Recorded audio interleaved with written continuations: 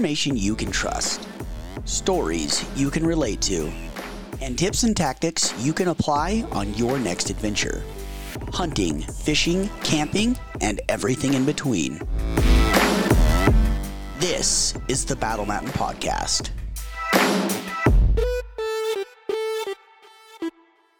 Thank you, everyone, for tuning in to the podcast. Today, I have Joel Wilkinson with Caesar Lake Outfitters on the podcast. I follow him on Instagram, and I'm always looking at all of the incredible moose and caribou that they're always posting up, especially being from Wyoming.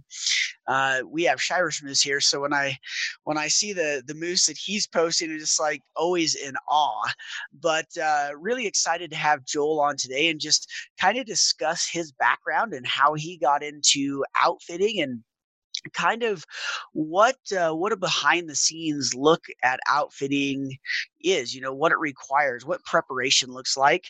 And I'm sure we'll get into a couple stories. So thanks for hopping on the podcast, Joel. Yeah, thanks, Zach. Looking forward to chatting about this. And it's, I live and breathe this lifestyle, and it's kind of take it for granted a little bit. And so it's nice to have somebody interested in what I do. Oh man, like I say, I remember one of the first pictures. I wasn't even following yet, and it went by, and I was like, "Oh my gosh, look at the size of that caribou!" And I had to start following you. And from then on, I'm always watching and always interested in what you have going on, because I know that whether it's hunting in something like Wyoming or the Yukon or, Kodiak Island, it still requires hunting. It still requires preparation. It still requires, skills and animal knowledge and knowing what they're going to do and everything like that. So I'm really interested to learn about that from you, because obviously we don't have caribou here or anything like that. So we don't even really have the type of terrain or landscape that you have. So just interested in kind of the whole picture. So what was it that got you interested in being an outfitter, and how did you kind of start down that road? It was kind of like thrown right into my lap because I was born into an outfitting family. So yeah, it was kind of a no-brainer. Grew up with it. My parents bought the current outfit that I currently own in 1983, and they worked in it since 1979. So basically, they ran it for 30 years and offered it to me after that, and it was an absolute no-brainer to continue on with that. And being in the Yukon, we're very, very lucky, in my opinion. It's the hunting concessions. You actually have a designated chunk of land that is yours, and you have to purchase it from somebody, and it's yours until you sell. You get to look after it. You get to manage it. It's very remote. So we're really the only people that hunt it. And, so we get to watch our animal levels. We can really, we have a lot of area to move around. If one area, has a forest fire and burns out, and, we can move over to another spot until it recovers after a year or two. And then obviously Forest Fire Creek's really a lot of great habitat. So then we can move to that spot again in a couple of years once it's regrown and animals are back in it. And so, we get a lot of advantages with the concession system in the Yukon just the overall size of the land. Our concession is just a shade under 9 million acres. There's currently not one person living year-round in the concession, just to show you how remote it is. There's a few old mining roads. Holy smokes. That is giant. That's so cool. Yeah, and it is. It's really remote. Probably our biggest challenge is logistics, accessing country like that with no roads. So Most of our stuff is done by Bush Plane, float planes, wheel planes, and we have jet boats, hovercrafts, Argos, quads, snowmobiles, basically every means of transportation to get into a remote area. Dang. Do you guys use like horses and things like that very often as well, or? Yes, actually, that was one of the main ones we use. And Awesome. yeah, I forgot to mention that. Yeah, so with the horses, we run 30 horses, and we usually run two different rotating camps. So we split the herd into 15 per string, and one camp has one guide and a horse wrangler, just a helper, and the other camp has two guides and a horse wrangler, and they're anywhere from 40 to 70 miles apart. And the way it works is they usually end a hunt at a lake or an airstrip, and a plane will fly in new clients, and the old clients go back out with all the meat and antlers and capes. And then they go hunt for 7 to 10 days and end up at another spot where they can swap out, get resupplied, and haul the meat out, and kind of how it works. And at the end of the season, then the horses all get trailed back out of the mountains, which can be as far as 5 days from the closest road to get back out. And then we trailer them all into our pasture in town, and then they get the next 10 months off until they go out again for another 2 months in the August, September. Wow. So much stuff came up. Like I had no idea that that you guys had, what you called your, I think, your hunting concession. Um, that's insane because you know a lot, and you may know, there's a lot of people in the United States that they'll lease certain portions of land, or they'll own portions so that they can control the hunting rights on that. And the hardest part there, though, as you can imagine, is those leases aren't near as big as yours, obviously. But here you are on your little 80 to 200, 80 to 500 maybe acres if you're lucky lot, trying to control all these, the size of the deer, the quality of the deer, and manage them and all that stuff. But the neighbors all around you are just, well, we just want to shoot whatever, so Yeah.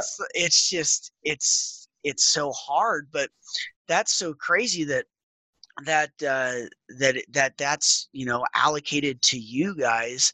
I can imagine that is really helpful for when it comes to looking at how many clients you want to book for specific species and everything like that, right? Yeah, for sure. It is really nice with that large landmass and nobody else hunting in it. Like we can selectively shoot our older mature animals, which you get your trophies out of, or in my opinion, it's a trophy with big antlers or horns, but you also are maximizing the size of the animal, so we get 700 pounds of meat off of a big mature bull moose versus a meat hunter's moose, a yearling bull, is 200, 250 pounds. So in every way, it's benefiting taking those older mature animals. But yeah, it's just it's kind of cool with when you leave an animal, you see a young up and coming 4-year-old bull moose that's looking really, really good. You can actually let that moose go and have a good chance of finding him the next year. Like, we don't deal with other hunters shooting them. You do run the risk of wolves, grizzly bear, black bear, bad winters deal to the animals because we're in a very northern climate. So lots of predators and harsh winters. So that's probably the only thing we actually have competing with us. That, yeah, I could imagine, with because I know the wolves and things, they sure play heck on our moose and our elk here in Wyoming for sure. Um, I would. You guys have a lot more of them than we do, though. Do you guys offer predator hunts? Bear and wolf and stuff like that as well. Yes, we do. We're still able to hunt grizzly bears in the Yukon Territory. We have a very, very healthy population and increasing. So we have a very liberal harvest of them. So we can actually issue a grizzly tag to every one of our hunters that comes in the fall, and it's a low success hunt. They're hard to find and find a mature big boar. So we don't end up shooting a lot in a year, but everybody does have the opportunity to shoot one if they do see one. So we offer that. Black bear, kind of just common like everywhere else in North America. And wolves, you're allowed shooting 2 per hunting license as a non-resident, and residents can shoot 7. So we are able to shoot them, which is nice. And we also do, one of the main reasons why we do have really good game populations within our areas, we live here year-round, and we're able to trap most of our concession. So we can actually go out and target wolves in moose wintering grounds or caribou wintering grounds. And it takes a lot of time and effort getting into those remote areas, but we are able to keep our wolf numbers to a good level. It's which is definitely key. Like wolves, I have no issues with wolves, probably my favorite animal, quite honestly, but they do need to be controlled to have healthy game populations. Yeah, I'm same with you. Like I don't hate wolves whatsoever. But Wyoming, for instance, they just certain areas, they passed where we could actually hunt them, and that just happened. The one area I think just opened 2 years ago or something like that. So, not being able to do anything about it, the wolves definitely get frustrating, because like you, they need predators. We got to have predators out there. Hunters. There's not enough of us to manage it effectively. There's no way. But at the same point, the wolves could get out of hand very quickly, especially when there's no predators hunting them. But I bet I bet you guys just spend miles after miles on snow machines out there, or snowmobiles, trying to get into those wintering grounds and set up trap lines and all that kind of stuff, huh? Yeah, I run quite a few different snowmobiles, but I know one snowmobile I actually paid attention on my odometer, and I did 3,500 miles on that one snowmobile, and I did run another one for, I can't say exact numbers, but yeah, we definitely put a lot of miles on. When the rivers freeze, we can cruise up the rivers, and what happens in the winter time when we get a big snow load, the moose actually get forced out of the mountains down to the rivers, because the rivers, when they get snow on them, on the ice, they'll flood and then refreeze, and then you get a lot less snow right on the river itself versus everywhere else. So the moose can use that as a good area to walk around and access the willows right along the side of the river easily. So then the wolves will follow the moose down, and then you kind of have a concentrated area where the moose and the wolves are.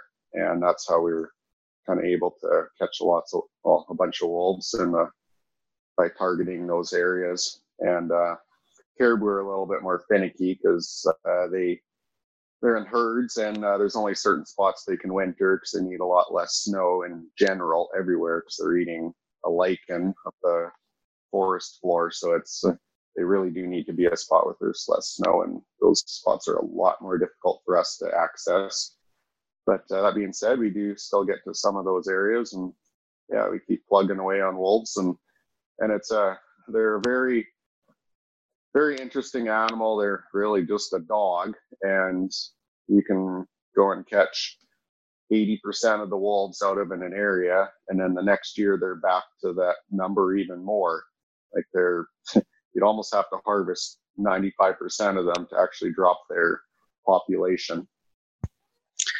That's so insane, with the number of litter or puppies they have in a litter. Because I don't know, on average what they have, but I'd assume it's probably like what 6 to 9 on average in a litter or something like that. Yeah, yeah, same as a dog. Yeah. They have a lot lower success rate, and it does depend on animals. If there's lots of game, like you guys down south, you have higher game densities than we do, just easier winters and stuff like that. So your pup survival will be a lot higher. Up here, I don't know actually pup survival rates, but it's not uncommon to see only 2 or 3 pups make it to the next winter out of they only have one litter per pack. But yeah, it's a hard life for them still. You can only imagine trying to take down a full size moose with your teeth. Yeah, yeah. No kidding. No kidding. That yeah. Here we are out there with, whatever actual weapon we have, but yeah, run behind it and bite it on the ass with your teeth and see how that goes. Yeah. Yeah, yeah. How much on average, how much snow are you guys looking at getting there? We obviously vary like any place, but I would say average would be waist deep in the height of the winter in Holy most of our smokes. area. And the thing with that is we don't get any melting and unthawing midwinter. When we get snow, it just accumulates. So we're Gotcha. not in particular like a wet area where you get a lot of snow. It's just enough, and moose are built for it. Their belly line would probably be 3.5 foot high, so they can get through a lot of snow without much difficulty. Yeah, absolutely.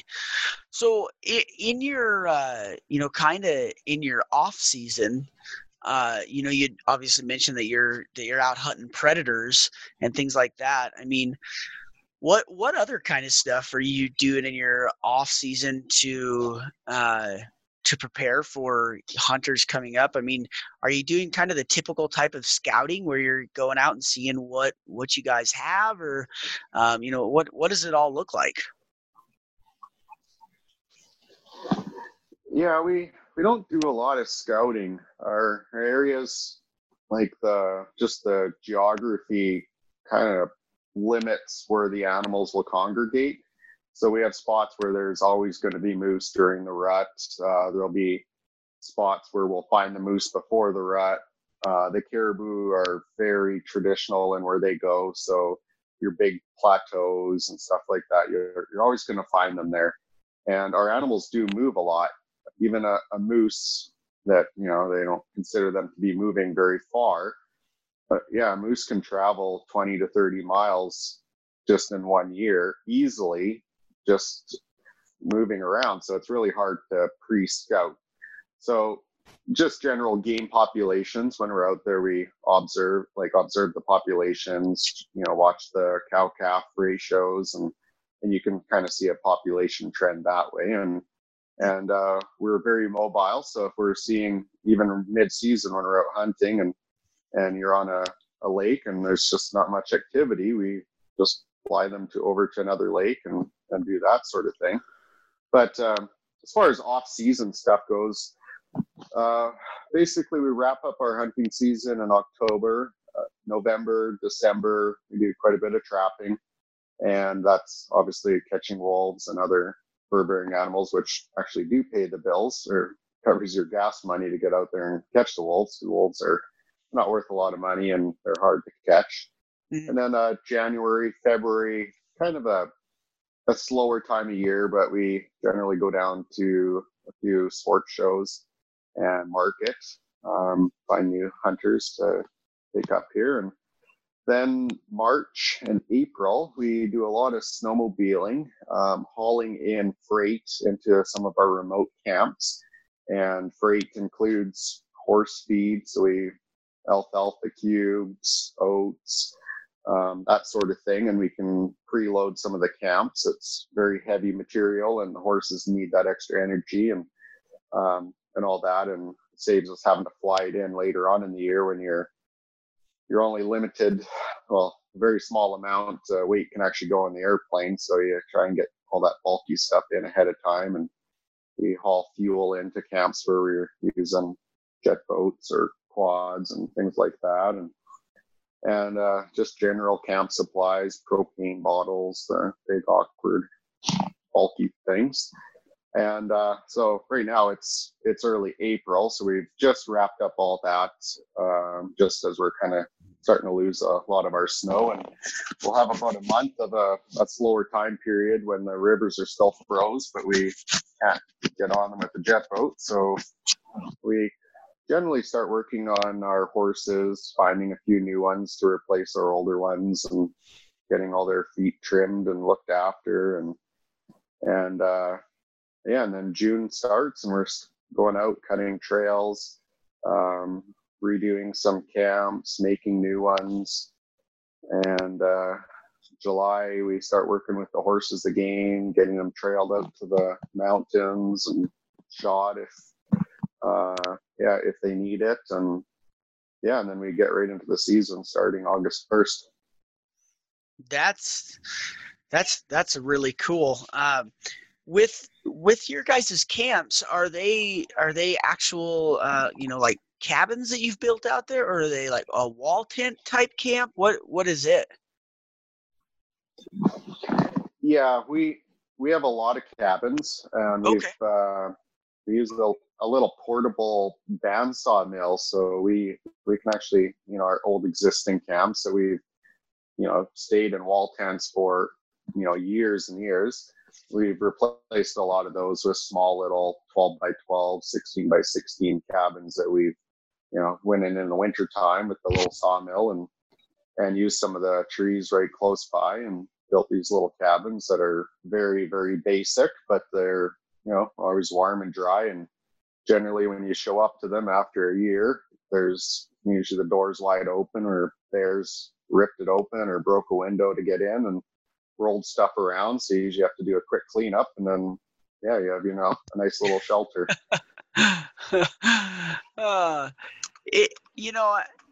We in at least where I live right now in Wyoming, there's not a tons of bears around, but it always has amazed me how how curious they can be.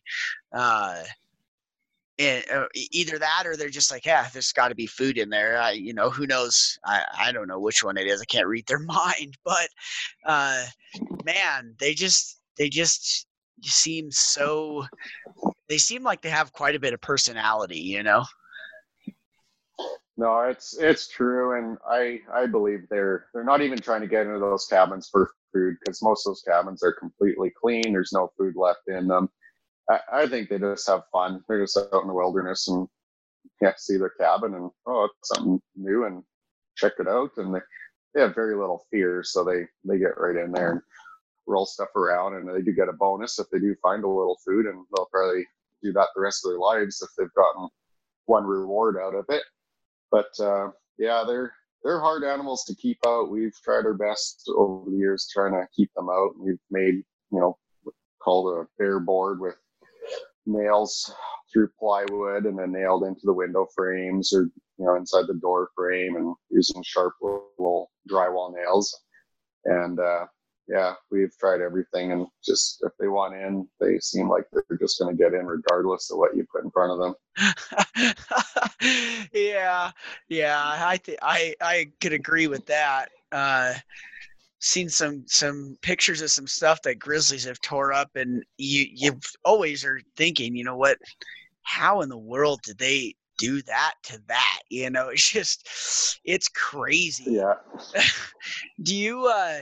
Do you guys, when you're actually hunting, do you have many issues with bears, maybe bluff charging or messing with your guys' meat on the meat poles, or any kind of issues like that? Or is there just, I don't know, they kind of know you guys are predators when it comes to hunting season? Yeah. Again, in the Yukon, we're quite lucky because we can shoot our grizzly bears. So right. I think we have a lot less problems versus other places. So if you have an aggressive bear that's coming into camp and stealing meat or just being an outright nuisance, and if it's dangerous, we're legally allowed to shoot it in defense. So some of those problem bears do get removed and all that. So but when you have meat hanging in camp, everybody's super careful. Even though it's not that common of a problem, everybody's still, you have your meat rack and good visibility. You trim the willows out from around it so you can see it from a long ways away. Camps, you try to keep clean. Just out on the trails, with a horse, it helps a lot. Horses are amazing animals, and they really do pick up a lot. So they generally let you know if there's a bear around close. If they smell it, they'll get a little skittish and antsy, and then of course the guides really pay attention, and it saves a few close encounters. And then just in general, you're seeing sows and cubs, which are obviously quite dangerous, and you just stay clear of them and give them as wide a path as you can give them. And then when we're hunting them, you do run into, that's probably the most dangerous situations. And most of the time, everything goes very smoothly. People do a great job and, put the bear down very quickly. But occasionally, nerves getting away and maybe a willow that leads to a bullet not going quite where it's supposed to. And then things can get extremely dangerous. And I think comes down to probably our most dangerous, parts every year is if the bear's wounded, and you want to do your effort on actually retrieving the bear and completely killing it, and sometimes in that process it's extremely dangerous, and you get some scenarios that come up. But no, it's a very, very dangerous animal, and everybody's got a lot of respect for them. So they definitely, there's most of the guides carry pretty big caliber guns, and usually lever actions, open sights, things like that, just for a little quicker shooting if needed. Right. More like a brush type gun. That makes sense. Yeah. With your horses, I've ran pack strings before, but nothing the size of what you're talking. Maybe 2 to 4 horses in my pack string. Do you guys typically run all 15 of your horses in one single string, or does the guide have some and then the horse wrangler has some? And what kind of stuff goes into, do you guys typically buy the horses that are ready to be in a pack string, or are you buying them and then breaking them all yourselves? Yeah, so to answer your first question, when you're moving camp, so when you have, say, your 2 guides, a wrangler, and 2 hunters, everybody obviously goes together, all the horses together. Out of 15, you're going to be riding 5 of them, and there's usually 7 to 8 pack horses, and then usually a spare or 2, and they just all follow along. It's a pretty easy process. And then once you're actually at a camp, and then you're going to go hunting for the day, we leave the horses hobbled, and they just sit around camp and eat while the 5 go out and ride and hunt for the day. And then we usually rotate. So one day those 5 get ridden, and the next day they get the day off, and another 5 go, and just try and keep them spread out so nobody gets overworked or overused. And what was your other question? Do you guys you're typically buying horses that are pretty well broke, or are you buying them green and breaking them the way that will fit your guys' needs the best? Yeah. Okay. So for a lot of years, we actually just raised our own. So we had a few studs and mares, and we just ran it as a big family string, really. And as the young guys would come up, we'd work on them, and most of them really needed very little work, and they're just fit in like nothing. And then we decided to start not raising our own and buying, and we'd buy them broke already and generally they still needed a lot of tweaking before they're ready to do our thing.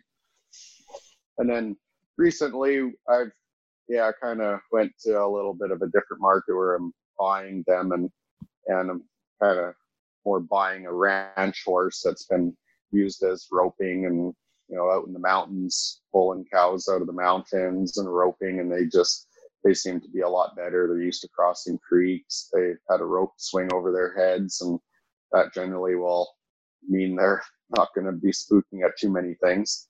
Right. So those seem to have made a lot of difference when they're showing up here and just being able to put right into our string and fitting in.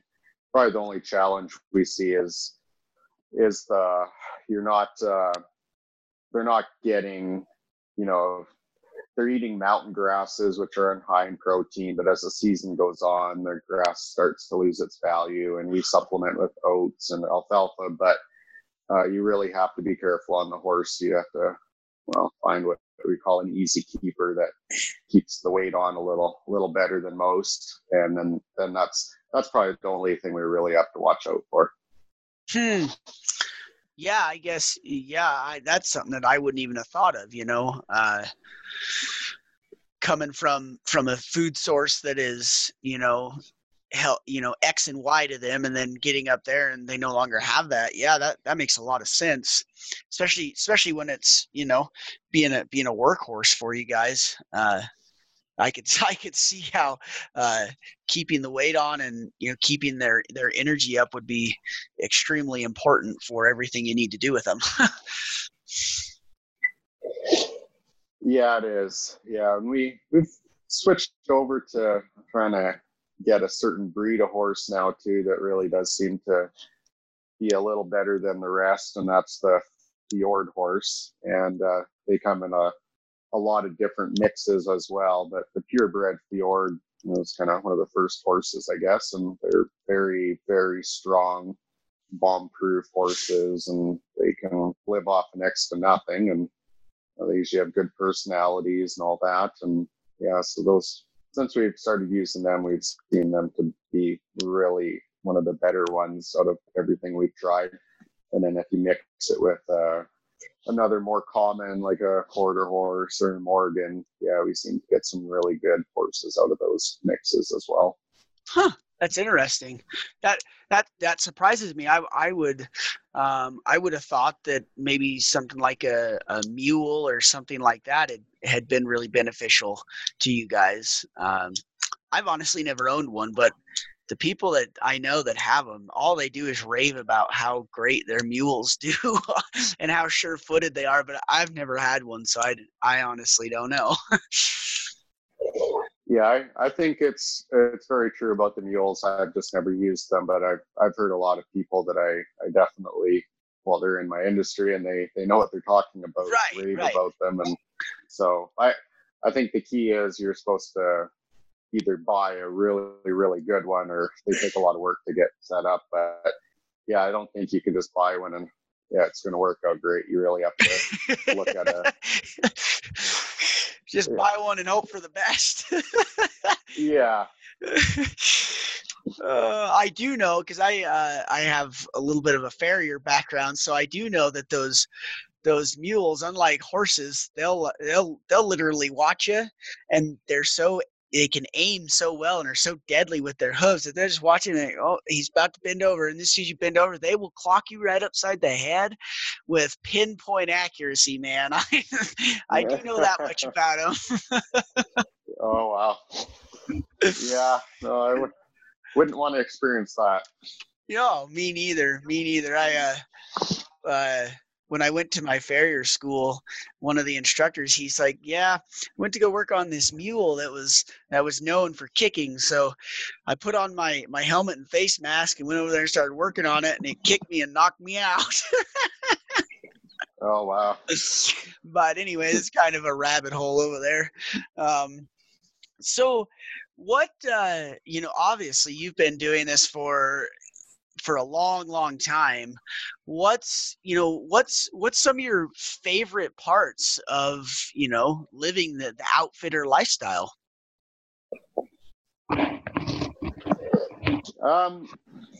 It's actually, I think it'd shock most people, but there's definitely a few like highlights that I really enjoy about my job. And quite honestly, the one that people wouldn't realize is I actually don't get out to the bush very often anymore. I'm in our at our base, and I'm meeting the new clients and getting them all set up to go out on their trip. And then when people come out, I'm looking after them, getting things sorted for them. And I'm basically a glorified dispatcher as well. All my guides are in reaches, so they're communicating with me from the bush, via satellite texting devices.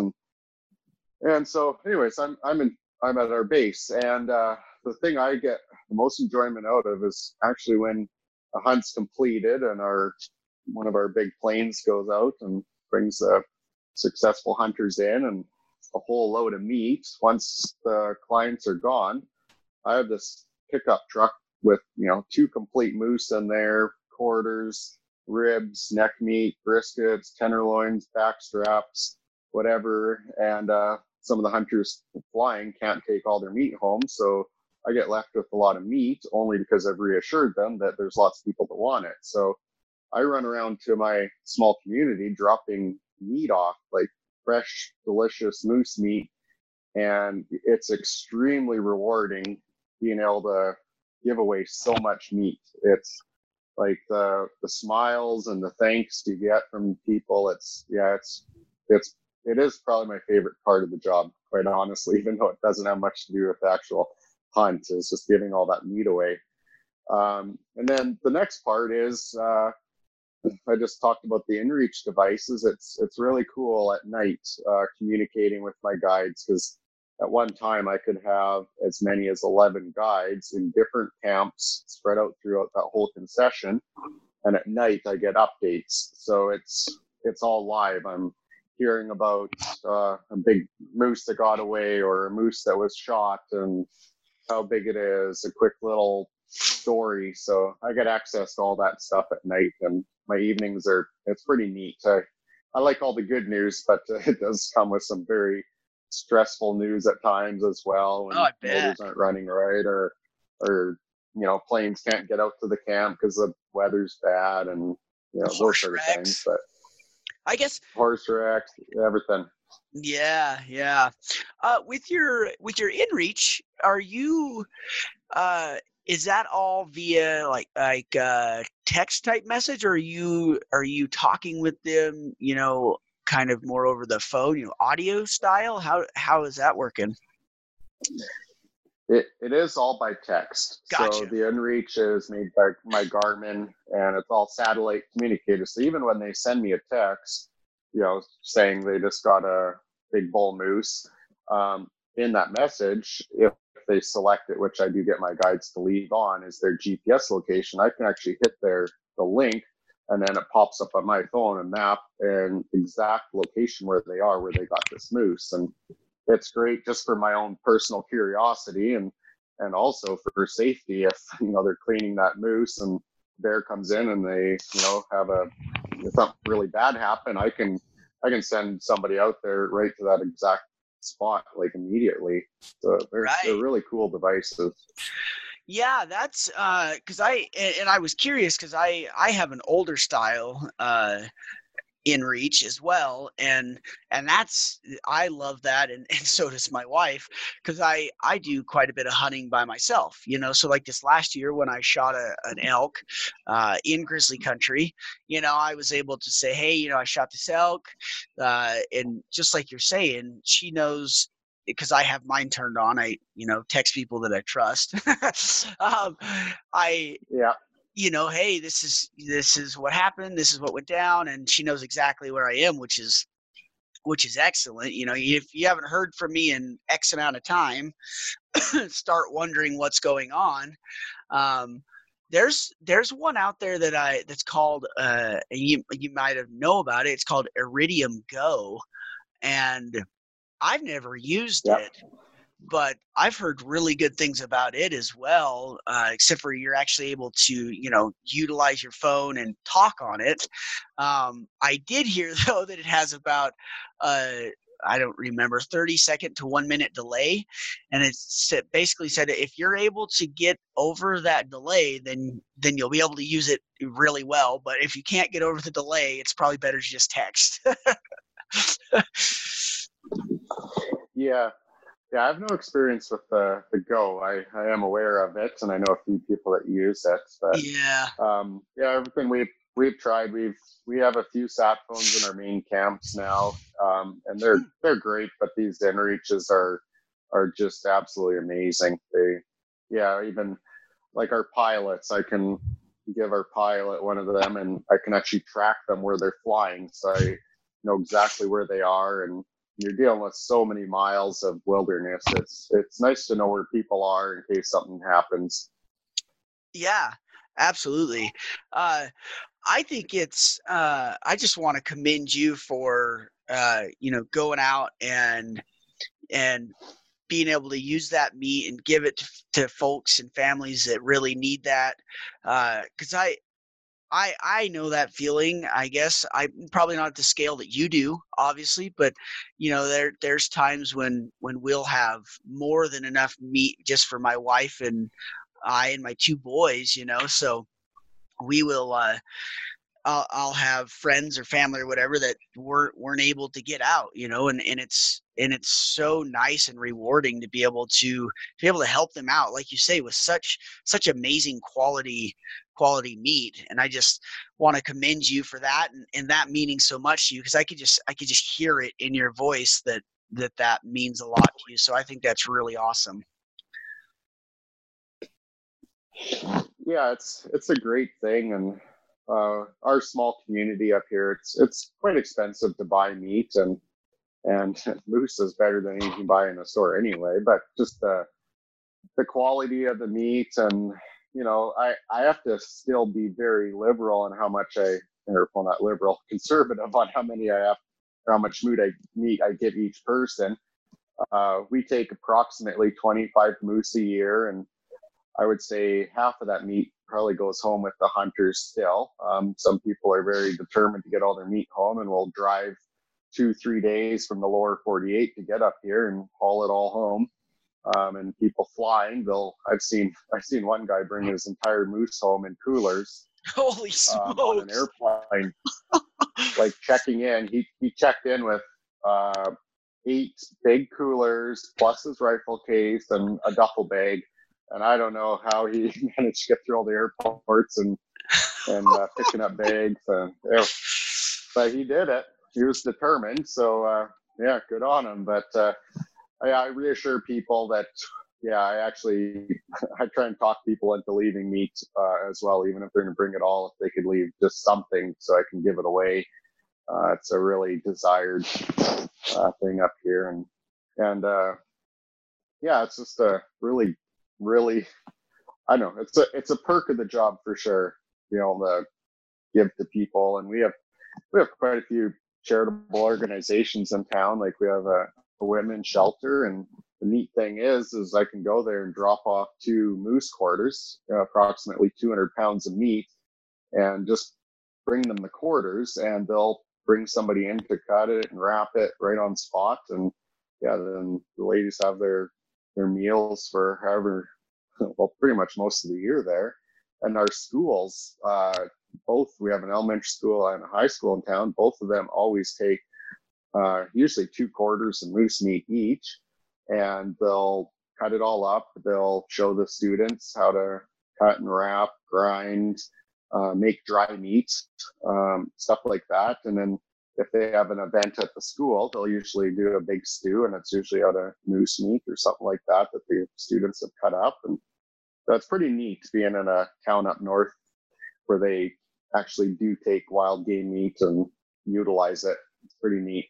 Yeah, absolutely. I agree completely. I mean, in Wyoming, for instance, if we hit a deer one time on the road, and it's happened obviously more than once, but barely even hit it, basically just enough to cripple it. So we went over there and put it down, and then called the game warden, because we're like, hey, we would love to take all this meat home and eat it. And in Wyoming, you're still not allowed to do that yet, apparently. And I was just like, man, that just seems so crazy to me.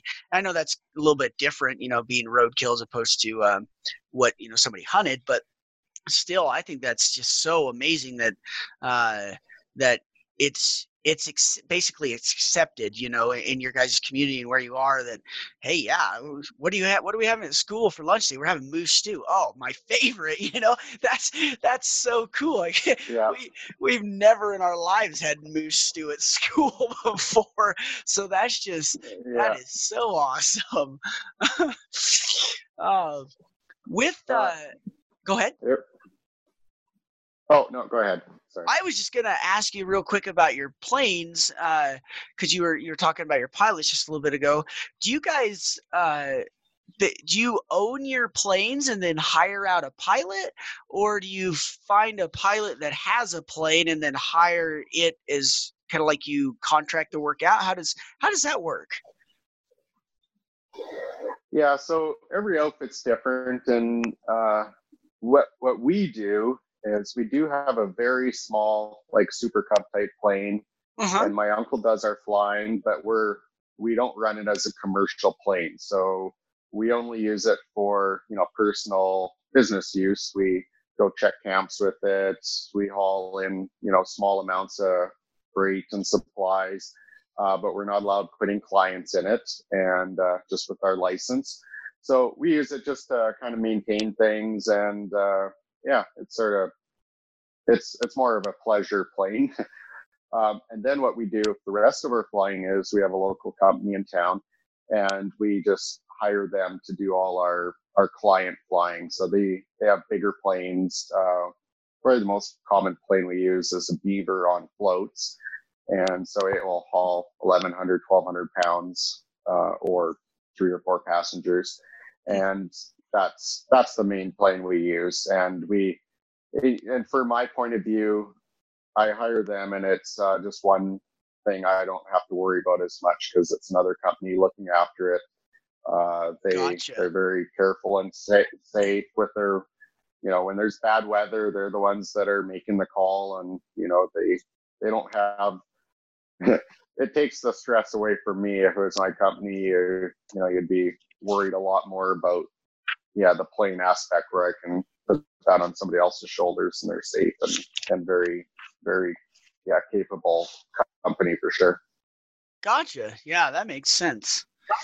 Yeah, especially my wife is a pilot, and her dad was a pilot his whole life, and her mom has her pilot's license, but they talked about the how expensive just owning a plane is, with the maintenance and the required checkups and all that kind of stuff. And I could see definitely where it could be a huge benefit to just find a company like, and trust, and say, hey, this is when we need you.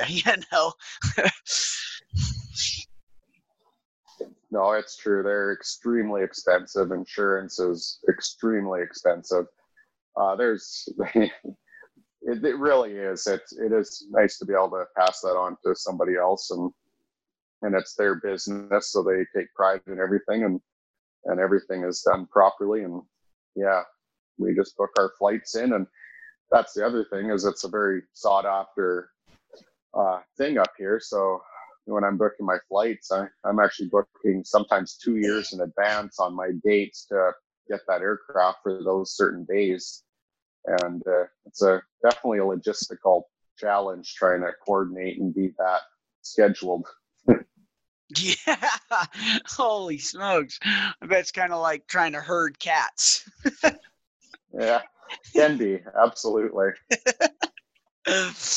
So I would really like to maybe talk about some of maybe your, whether it's most memorable hunt that was for you, or maybe one of your family members, or maybe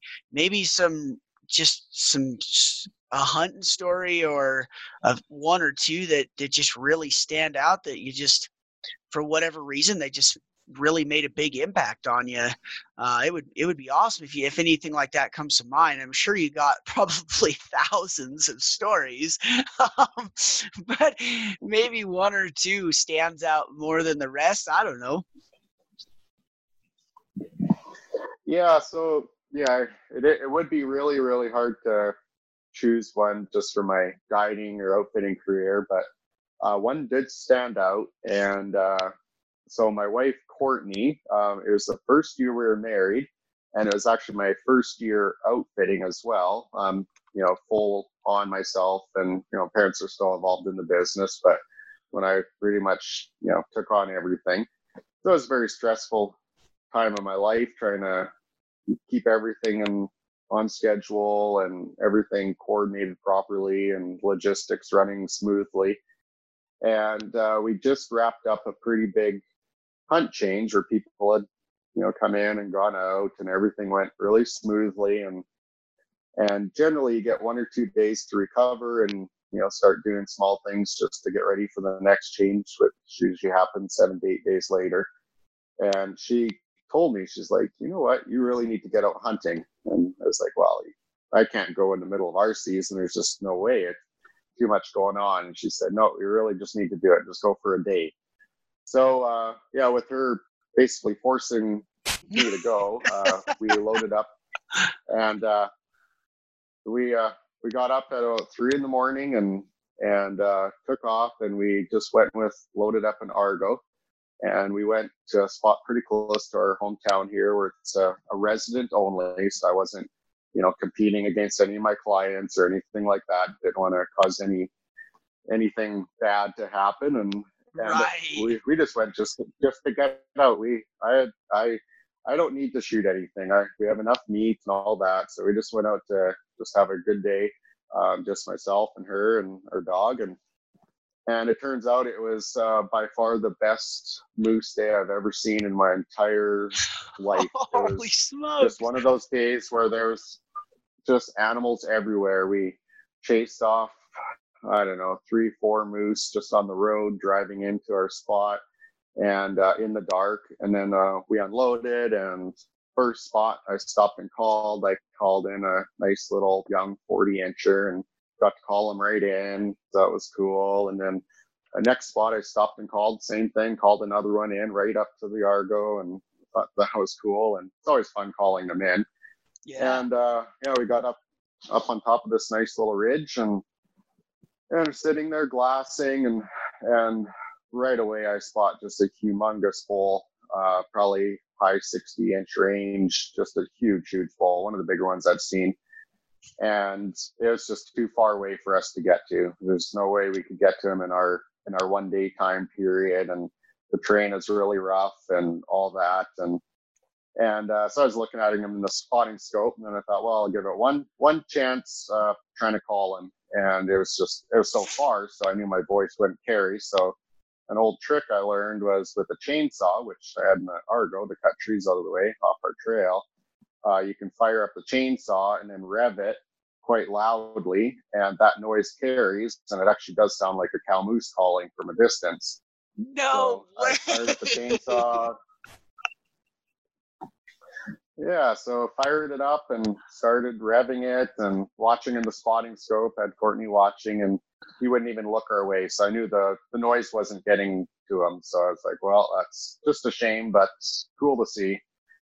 And then right away, kind of look down the ridge directly below us, and there's a really nice bull, probably mid-50s, coming to the chainsaw call. And he was trotting, he was probably about a mile away, and he trotted to us within 200 yards. And my wife had never shot a moose, and she actually was like debating on it, and she asked me if I would let a client shoot it. And I said, yeah, absolutely. It's a great bull. And then she said, well, would you shoot it? And I said, no, I don't really need to shoot him. And, he's a nice bull, but no, it's all good. And so she decided not to shoot him because she didn't think it was big enough if I wouldn't shoot him. So anyways, we passed on him, and yeah, it was kind of cool just seeing that. And yeah, from that location, we've seen, I would say, 6 bull moose. one other one that was probably low 50s, just another nice bull, and then a couple of young ones, quite a few cows.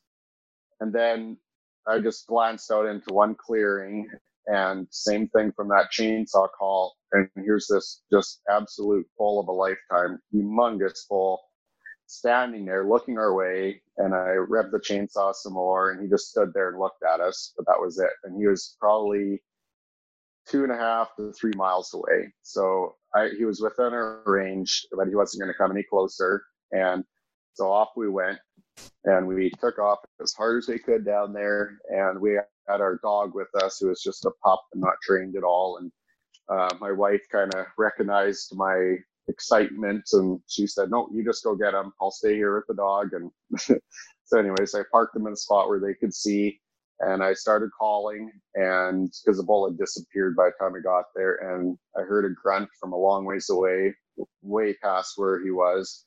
And all of a sudden the grunt came closer, so I knew he was on his way towards us. So I closed the distance a little bit, and her and the dog could actually view the whole thing. And yeah, we called this great big bull into, I think it was about 50 yards or so, and I ended up shooting him with my rifle. And we got up to him, and he was 72.5 inches wide, and he scored smokes.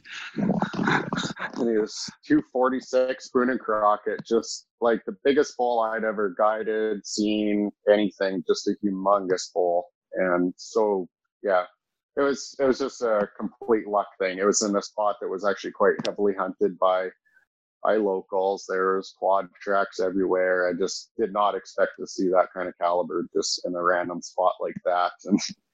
But it was pretty amazing to have my wife there and dog, and a one-day trip. And we never got home till 3 a.m. But yeah, what a day. Oh my goodness. I could only imagine. That's just insane. And I'm not a very big guy, you know, I'm only 5'6". So hearing of something that's 72 inches, I just think to myself, like, I could put a hammock in between there and just be fine. You know, that's just, that is insane.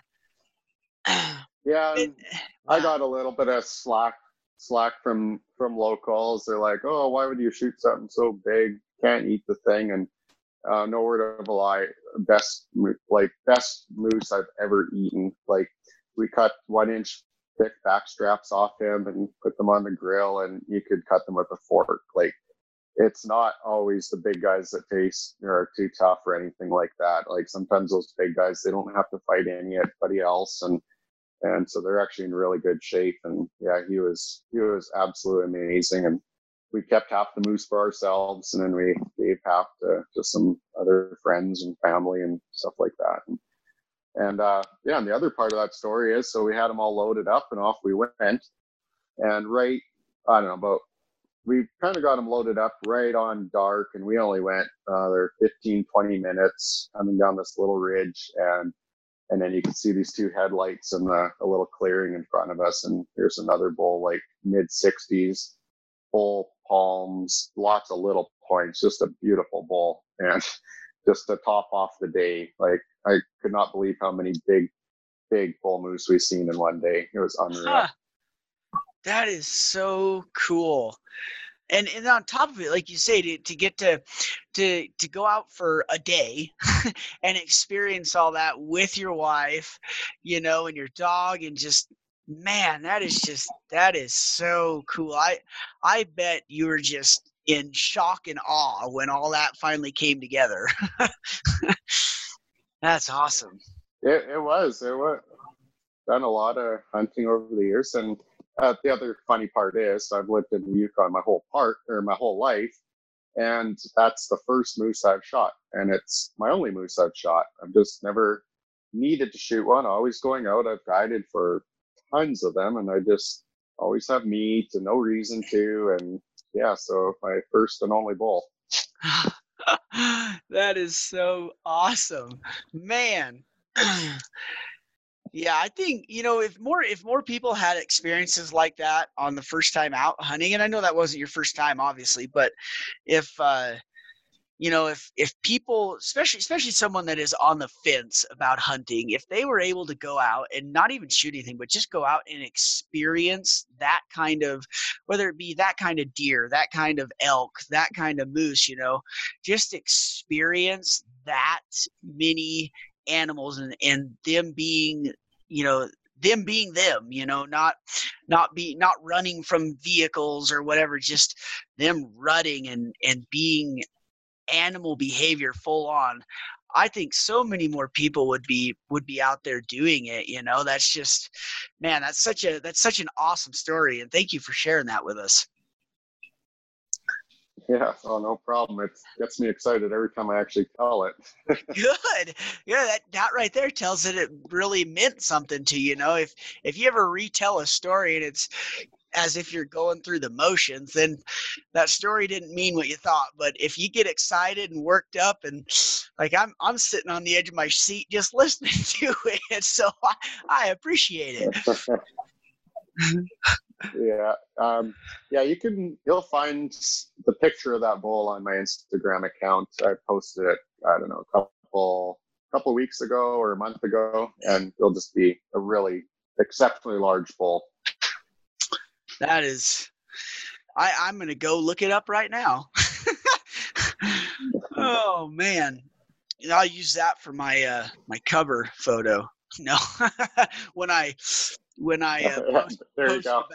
post about your episode, it'll be like, yeah, see, no, my goodness, this might be it. I don't know. The bull of yesterday's picture. Yeah, that's the one. That's the one, huh? My goodness, I, especially once again, go, living around Shiras Moose, right? And they're still plenty big. Oh yeah.